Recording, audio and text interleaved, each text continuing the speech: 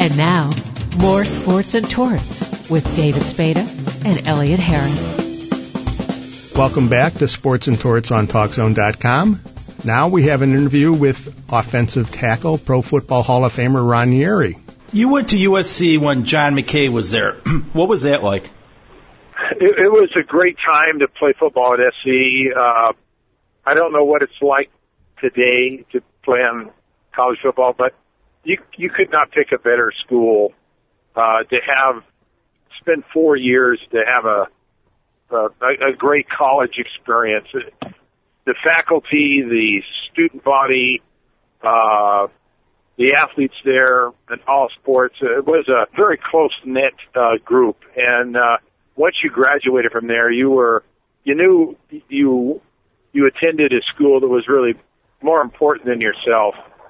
And it's still the same way today. I talk to people who graduate from there, and they have a great affinity for that school, and you just fall in love with the place. I don't know what it is. It's located in a very tough area of Los Angeles. The neighborhoods that surround it are very dangerous. But the school, they just leave that school alone. And I think USC got the School of the Millennium. That's 100 years, and they won it as a university. They beat Harvard, Yale, and everyone. Of course, if it had been Harvard or Stanford or someone, that would have been front page news. But USC got that award, and the reason they received it was because they had all of their curriculum and all of their programs and all their studies was to go out into the community and to help your community become a better community. All of their work was for local residents and people in LA to help men start businesses, help their businesses succeed in all aspects of life and living. So it's a great place to if you're going to have a kid go to college, USC is a great place. By the way, the incoming freshman's average GPA is 4.64. Okay? So it's not an easy school to get into. They just cut athletes' breaks. They've got a lot of very bright kids going to that school, and you can't get in with a 3.92 because I've tried to help a couple kids by writing letters of recommendation that they're all at AP classes they took, but you can't get in there with a 3.92. Yeah. That's why I was a C-minus student. Go ahead. When you started off at Southern Cal, you were a defensive lineman. Yes.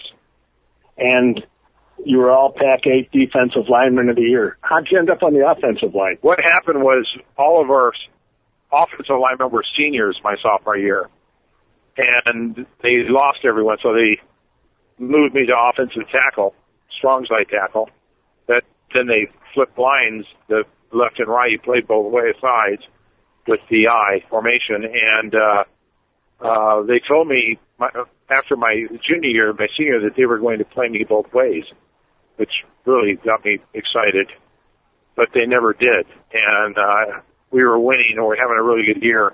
So I guess they thought it wasn't necessary, but I was really disappointed. They didn't allow me to play both sides of the ball. Well, we talked to Frank Gifford. He mentioned that he was friendly with John Wayne. I think John Wayne tried to recruit him to USC, which he eventually went to USC. Did John Wayne recruit you? No, he didn't. Nobody recruited me except the coaches. No former player came out or called me or anything. It was, I was, I think maybe on the borderline of the kind of guy that they'd want. So I went to Cerritos College for a semester. And I had good grades in high school, and I took all the courses, prep college courses, math and science and everything. But for me, I needed to go to a junior college first. I was too immature with study habits and discipline and areas that are required for you to succeed in college. So I just wasn't ready for it. But I think they sent me to a JC. You know, they wanted me to go to SC. They offered me a scholarship. I didn't qualify to get in. And I think they shipped me off with the expectation that I would turn out to be okay, but if I didn't, they'd have it out. So that's what happened. When you got to Southern Cal, you had played fullback in high school. Couldn't you have told John McKay you wanted to be in the offensive backfield? No. Playing fullback in high school was enough for me. I realized those guys get beat up. I was much more sore after a game as a fullback than I ever was as an offensive lineman. You got 9 guys coming at you, and I couldn't run away from guys, and I wasn't that nifty, so it was either I run over them or through them, and so that's the type of fullback I was. But I was more of a blocking fullback as well. They let me lead out on the plays to block the defensive end or block the outside linebacker. So they would use me more as a blocking fullback than a running back. You were a great blocker. You got your running back a Heisman Trophy when you were there. It's you never appreciated him and OJ until you played against him. To me, he was just another running back, and he was a good guy in college, even though everybody knows he committed horrible crimes afterwards. But he was a very nice guy in college, and it was very personable, very engaging with people, and everybody liked him. But we know he never hung out with any of the players on the team. He was always I don't know where he was. Same with Mike Garrett. You never knew where they were. They're probably in Hollywood or something, hanging out with all the celebrities. The guys that had to work stayed in the dorms. Was the offensive scheme fairly, I don't want to say simple, but not overly complicated because, USC was known for student body right and student body left, and they like to exaggerate that, but McKay liked to run at people, and you run at them, and if it works, it works. They didn't have the quarterbacks that they have today. They didn't have the 6'3", 6'5" quarterbacks could throw 50 yards, and it was old time football. It was you weren't any good unless you could run the ball, and I was raised in a generation that was your mental approach. If you were to throw a football, it was an insult to the offensive line. It was like the reason we're throwing the ball is because we can't run the ball. The reason we can't run the ball because you're not good enough. It was a big insult to you. So that was kind of the way that SC approached it back then. I'm certain a lot of other colleges did as well, but we were focused on run blocking and turned out well. Real well. You won a national championship there at USC in '67. Yes, it did. We had some very good teams there. Great guys. Some of my fondest memories about them are things we did off the field as much as on the field. And I can't speak enough. I hope my son turns out to be. I have an 11-year-old son and I have an 8-year-old son, and I hope they both turn out to be good enough athletes that they could attend that school, because it's more than just football there. It really is a good place to go, and I think I am. I think I got a couple boys here who are going to be monsters. So you're not sending them to Notre Dame? No. If they want to go there, they can go there. It's not my decision ultimately. It'll be theirs. But I think they're going to be forces to contend with in athletics.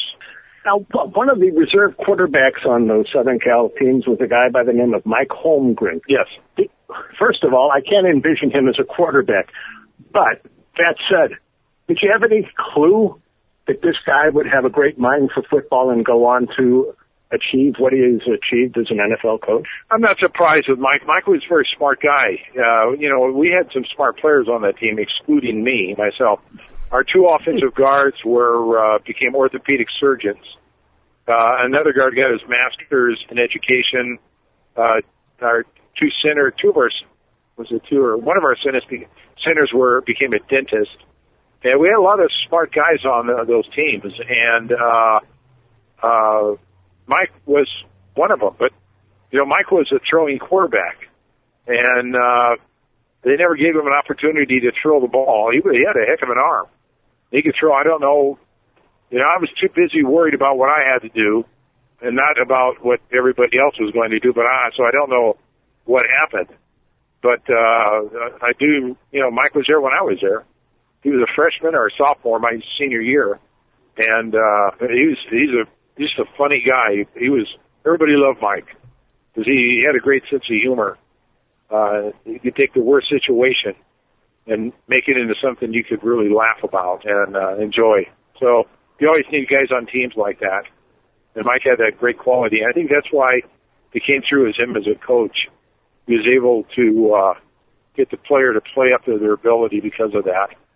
He was really a player's coach. I'm certain of that. Talking about O.J., Joe DeLamalure told me that O.J. Simpson had a bigger head than he did, and he was very conscientious about that. So he said, watch during the trial. You'll see he never wants them to get a clear picture of his head because you'll see how big it is. Was he that conscious about his head size? I was too tired to look at the size of his head. I was working too hard. I never noticed whether or not he had a big head, a big foot, or if he was running hard or is dogging it. I was too involved in what I was doing to evaluate anyone else. I do know this. He never had a locker room in with all the other guys. Yeah, I think he had his own locker room. He'd run off the field and he had his own place to go. That was strange. Same with Mike Garrett. They never had Mike hang out with the guys on the team. They were separate. You did all the work. I mean, look, you got the Outland Trophy your senior year, then you get drafted number 1 by the Vikings. That had to be a thrill for you. I don't know how to answer that.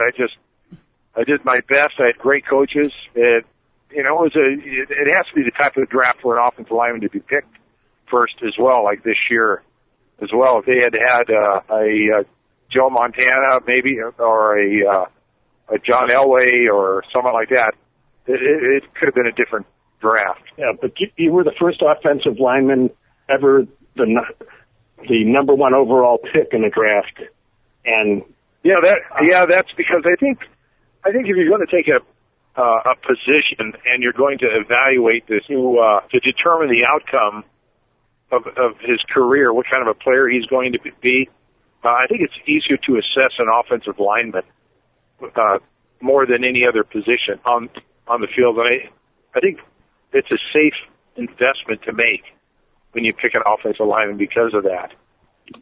And when you're uncertain about other positions, they've had a lot of bad experiences with drafting quarterbacks high in the drafts. I know that they've had a lot of disappointments.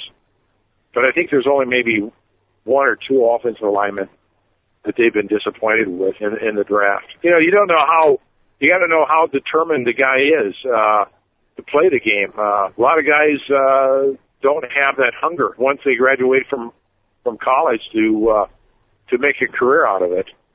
And it's a guy. Our left tackle was a dentist as well, Chuck Arobio.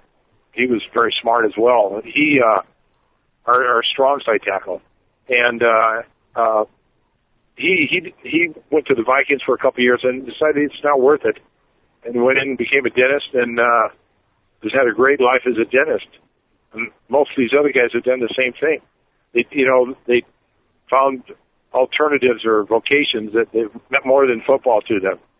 Kind of like your defensive tackle, Alan Page. Yes.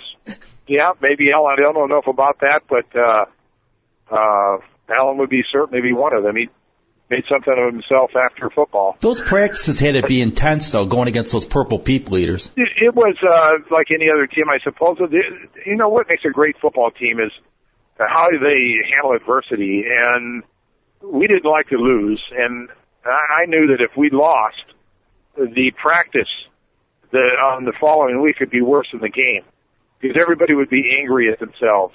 Not angry at one another, but angry at each of ourselves for losing the game. We were mad at ourselves for letting the game slip away, and once the team developed that quality, it was a tough thing to overcome by other teams. And once we lost that quality, the team began to lose. We weren't replacing that type of a guy with the type of a guy that would get mad at himself if they lost. You know, I mean, you can't be happy losing. No. Now, the Vikings had the number 1 pick because they made a trade with the New York Giants in which the Vikings gave away. They didn't give away. Fran Tarkenton went from the Vikings to the Giants. Was there added pressure because Tarkenton had sort of been the face of the Vikings since their inception? And here's this new kid in town, and what was the expectation coming into the league? You know, I didn't care about what their expectation was. It was I was going to do what I was going to do, and that's it. I mean, I'm going to live in my world, not in theirs. And what their expectations were, or what, you know, they wanted me to do, I was going to do what I was going to do. And I knew what I could do. I knew my limits. I knew how good I could be, and I played the game. The other thing is I loved the game. I loved playing football. I would not have rather done anything other than football. It's the only thing in my life that I have done that I felt that way towards. And now being a dad is another, but up until this point, it was all me. Everything, you know, I loved going to work in the morning. I loved going to practice. I enjoyed hanging around that type of people. It was a simple life. It wasn't complex. You knew your outcome. You knew whether you succeeded or failed immediately in your work assignment.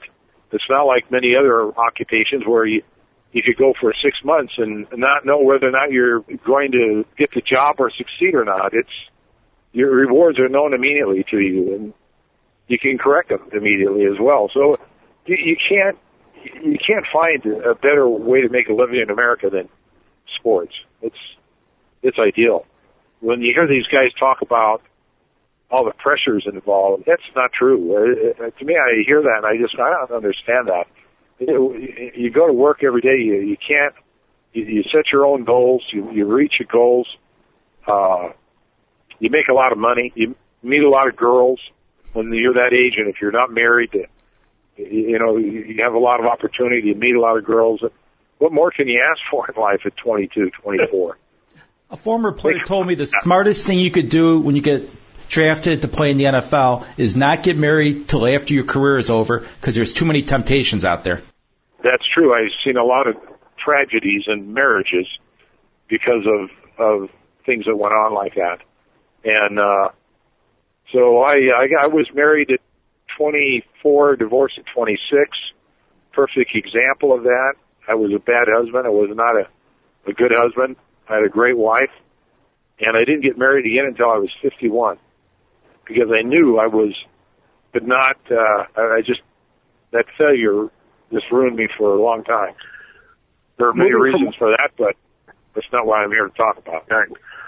Moving from one legendary coach at the USC, you encounter another one with the Vikings and Bud Grant. What was he like? Fran Tarkenton once said that if you can't play football for Bud Grant, you can't play for anyone. We all agreed on that. Bud had his ways about him that, you know, you may not have liked, but you could live with him. There wasn't anything he asked of you in terms of regimen or discipline that wasn't, it wasn't something that you just could not accept. And he had made it clear what he expected of you as a player. What was a good performance and what was a bad one. And he had the ability when he was talking about when he stand up in front of the team and speak to you, he made it ability to sound as he had that great skill. All great orators can do that. When they talk to you, it's like you're having a personal conversation with them. So that was one of his great qualities. And he let the coaching go to the assistant coaches. He let our assistant coaches make decisions on the field. So it made them feel like I suppose they had a part in the success of the team. So he was a great coach to play for. The only thing that, as I reflect back on, that bothered me was that the fact that they set me on the bench my first year. To this day, I can't accept and I'm angry about when I think about thinking back. I just felt that I should have started day one. Why was that? Why did they sit you on the bench? Was it just he didn't want to give rookies playing time? I have no idea. if that had been today, I would not have accepted that. I would have told him either get rid of me or put me on the field, because I'm not going to sit on the sideline. Because you make the front office look bad because they spent the first pick in the draft on you and you're sitting on the bench. It looks like they drafted the wrong player. Yes, I know. I don't know. I really don't know why. But I'll say this. Bud had the same offensive scheme that Francis had. Norm Van Brocklin. And except he changed the plays. He moved the odd numbers to the right and the even numbers to the left. Under Van Brocklin's system, even was to the right and odd was to the left. And when I played the college all-star game, every play that we learned there was exactly the same plays that Bud had, except they were reversed. And because I came in, I was backing up Doug Davis and Grady Alderman. I was behind them as a third tackle in training camp. When they'd run a play, I would be thinking sevens to the right, but when you're tired and you're fatigued, that's what you got. It's hard to work through when you're fatigued. So I made a couple mistakes, and I think it's because of that. He didn't. I can't think of any other reason. But I would probably quit the team and walked off before I would have allowed that to stand. As I think about that, so I'm going to go somewhere where they need a tackle. Don't put me on the bench. Yeah, I think today a team would do whatever it could to get the number one pick onto the field. Otherwise, it makes the general manager look a little like he's not know what he's doing, and makes the coach look like he doesn't know what he's doing. So it's, I don't know. I started to get criticism my second year out there, but that ended. Yeah, 7 Pro Bowls, 6-time first-team All-Pro, and you guys were in the Super Bowl 4 times. You were doing something right. Well, I really don't like sitting on the bench. I'm still angry about my first year. You think about the past. That's one thing that always will sit with me. And then, so that's my sole complaint in my life as a football player. That's pretty good. That's a great life. Not bad. You bet. Now, when you start off with the Vikings, Joe Kaplan's the quarterback, and then you had Gary Quazzo. And then in 72, Tarkenton comes back to Minnesota. What was it like trying to block for a guy who scrambled the way that Tarkenton did? Well, it helped our team. It was a big benefit to our team because he could scramble. If you scramble and you're incapable of doing that, then it's going to make everybody put him in a bad position. But Francis had that great ability to scramble. So we were able to capitalize on that talent he had. But from an offensive right tackle, I didn't like it because he liked to scramble to the right. And he liked to drift to the right. If you go look at the end zone films of Francis when he was playing, he would drift to the right and throw behind the right guard, even when he set up on a pass.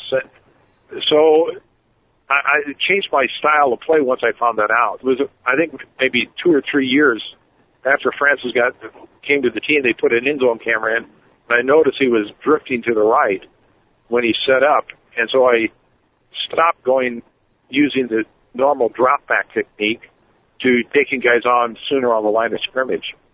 So I became a short pass blocker rather than the regular drop back type of guy. I had to be more aggressive with the defensive end because I couldn't let him get a field because he'd be in the face of the quarterback because he was thrown behind the right guard. So that little nuance changed the way I played, which I didn't care. I just, he just always ran to the right, and I didn't have eyes in the back of my head, so I couldn't see where he was moving. And if I knew where he was, I wouldn't care because then I could do something about it. But when you begin to move, and the quarterback is moving in, that's not where you practice it, or you're aware of where he's going to be. It makes it more difficult.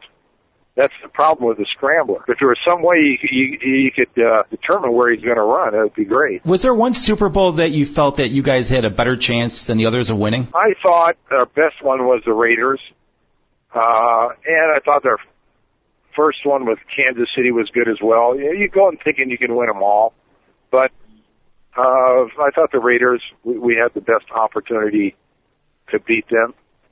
And, we just never did very well in those games. The teams were better. They deserved to win. So what more can you say? I'm happy for them.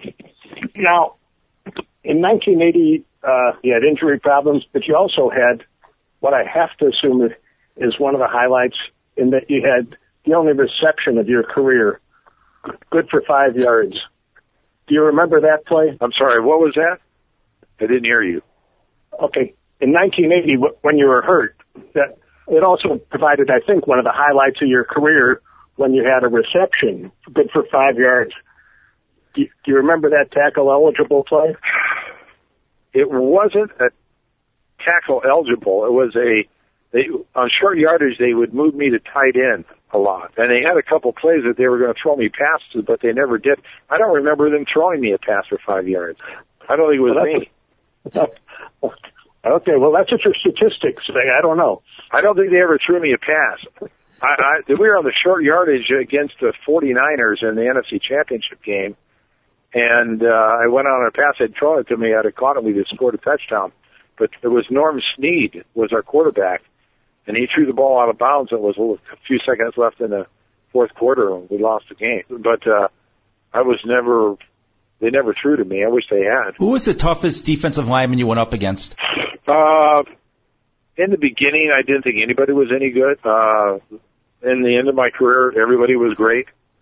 Because you're tired of going into the rut every year, having to prove yourself, and it's more the regimen that defeats you than the person, to tell you the truth. I'd have to say, if I picked out linemen, I'd say Jack Youngblood was good. Vern Herder played tough against me. I knew when I played against him, he's from Minnesota. I didn't know that when he was playing. I couldn't figure out why he came so hard against me. I could tell why. He's a Minnesota boy. In high school when I probably started playing. He was really good. And I think who else? God, a lot of guys just slipped my mind. I'm old. Can't remember who I played against anymore. Yeah, the Dan Hamptons later on in your career. Yeah, Dan was a good lineman as well. He was strong, and I think it was better when they moved him to the inside. I think he was a better defensive tackle than a defensive end. But that was a smart move on their part. And, God, who else? God. Your defensive coordinator from the Vikings basically built that Bear defense, and Buddy Ryan. Yeah, Buddy Ryan Well, he didn't set the Vikings defense. He did with the Bears. With the Bears, right. With the Bears, not with the Vikings. So, he didn't have a long career as a coach either. How many years was he there? 6 or 7 or 8? No, yeah. Then he went to coach the Eagles, and then he was with the Oilers, Arizona, and then he's been out of football. Yeah. So anyway, I didn't follow too much, but he was our defensive line coach. But the defensive line was already built by Jack Patera there. Jack left and went to Seattle as the head coach there, but Jack was he's the one who picked all these guys and had a lot to do with developing them in the beginning. They were already into their peak of their careers when Buddy took over. When Chuck Foreman came to the Vikings, it sort of signaled a new era, because up to that point you'd had, the Bill Browns, the Dave Osbornes, and Chuck brought a little more versatility to the backfield. And also there was a guy who went on to an acting career, Ed Marinaro. As a tackle, did you have to make adjustments to the personnel in that backfield? No, it actually Chuck made it a lot easier. I mean, he hit the hole so quick, and he was so fast down the field that he just made blocking a lot easier for everybody. That's what great running backs do. They make a good, an average block into a great block. And Chuck could hit a hole as fast as any guy I've ever seen. I remember the first time he came in.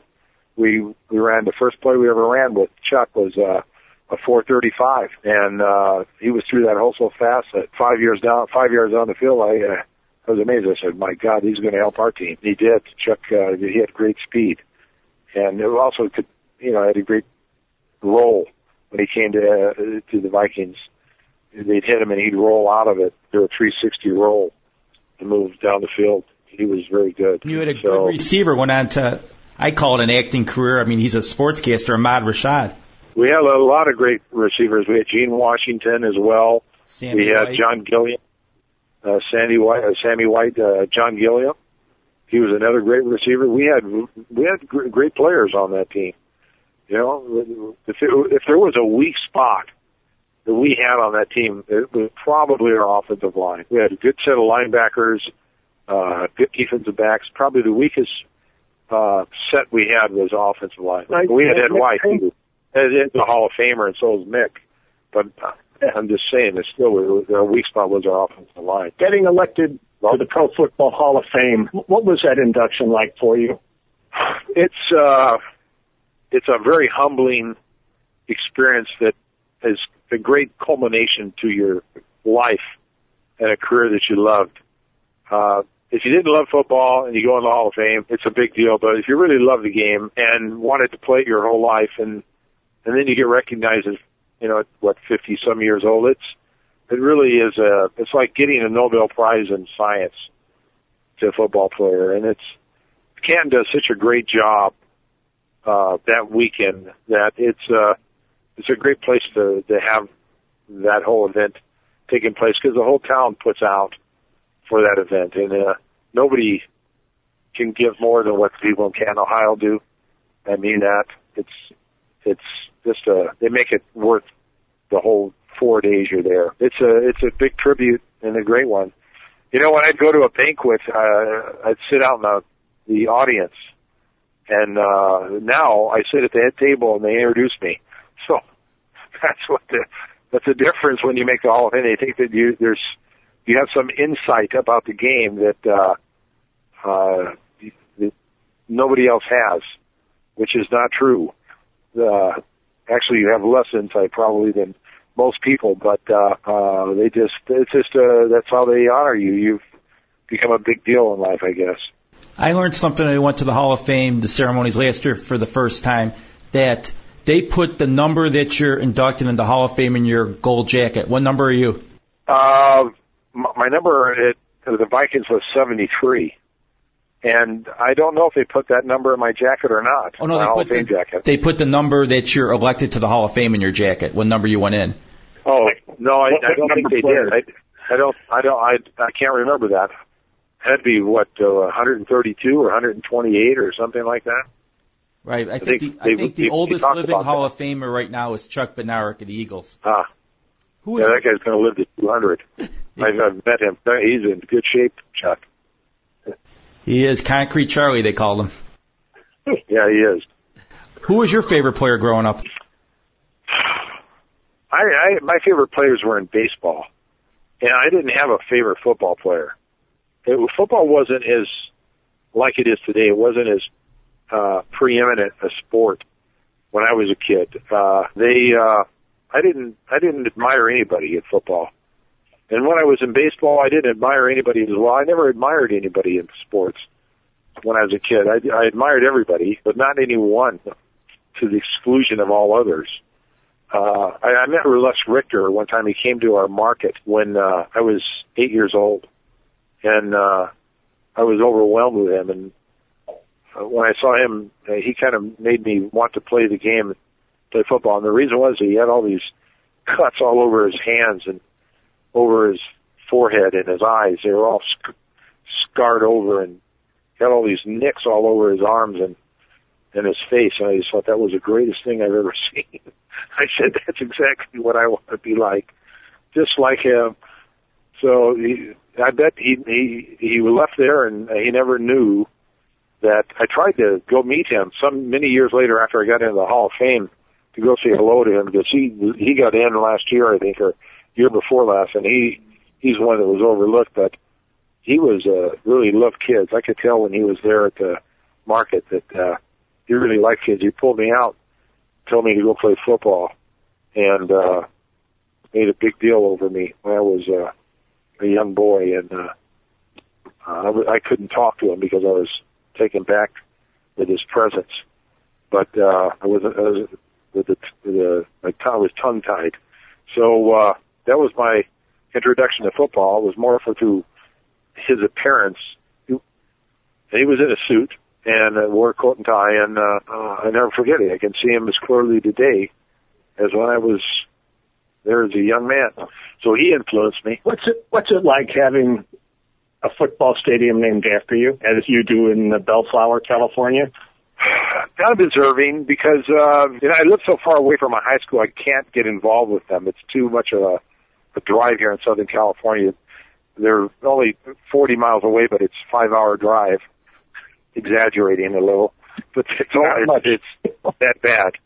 So anyway, I'd like to be more involved with them, and I can't because of my distance. But it's they had a coach there by the name of Don Ashton, who became the principal of the school and dedicated a great deal of his life to that high school. And he coached me there my junior year, or my senior year. So I really like Don, and I think they should have named the football stadium after Don, not myself. And that's another one of the injustices in life.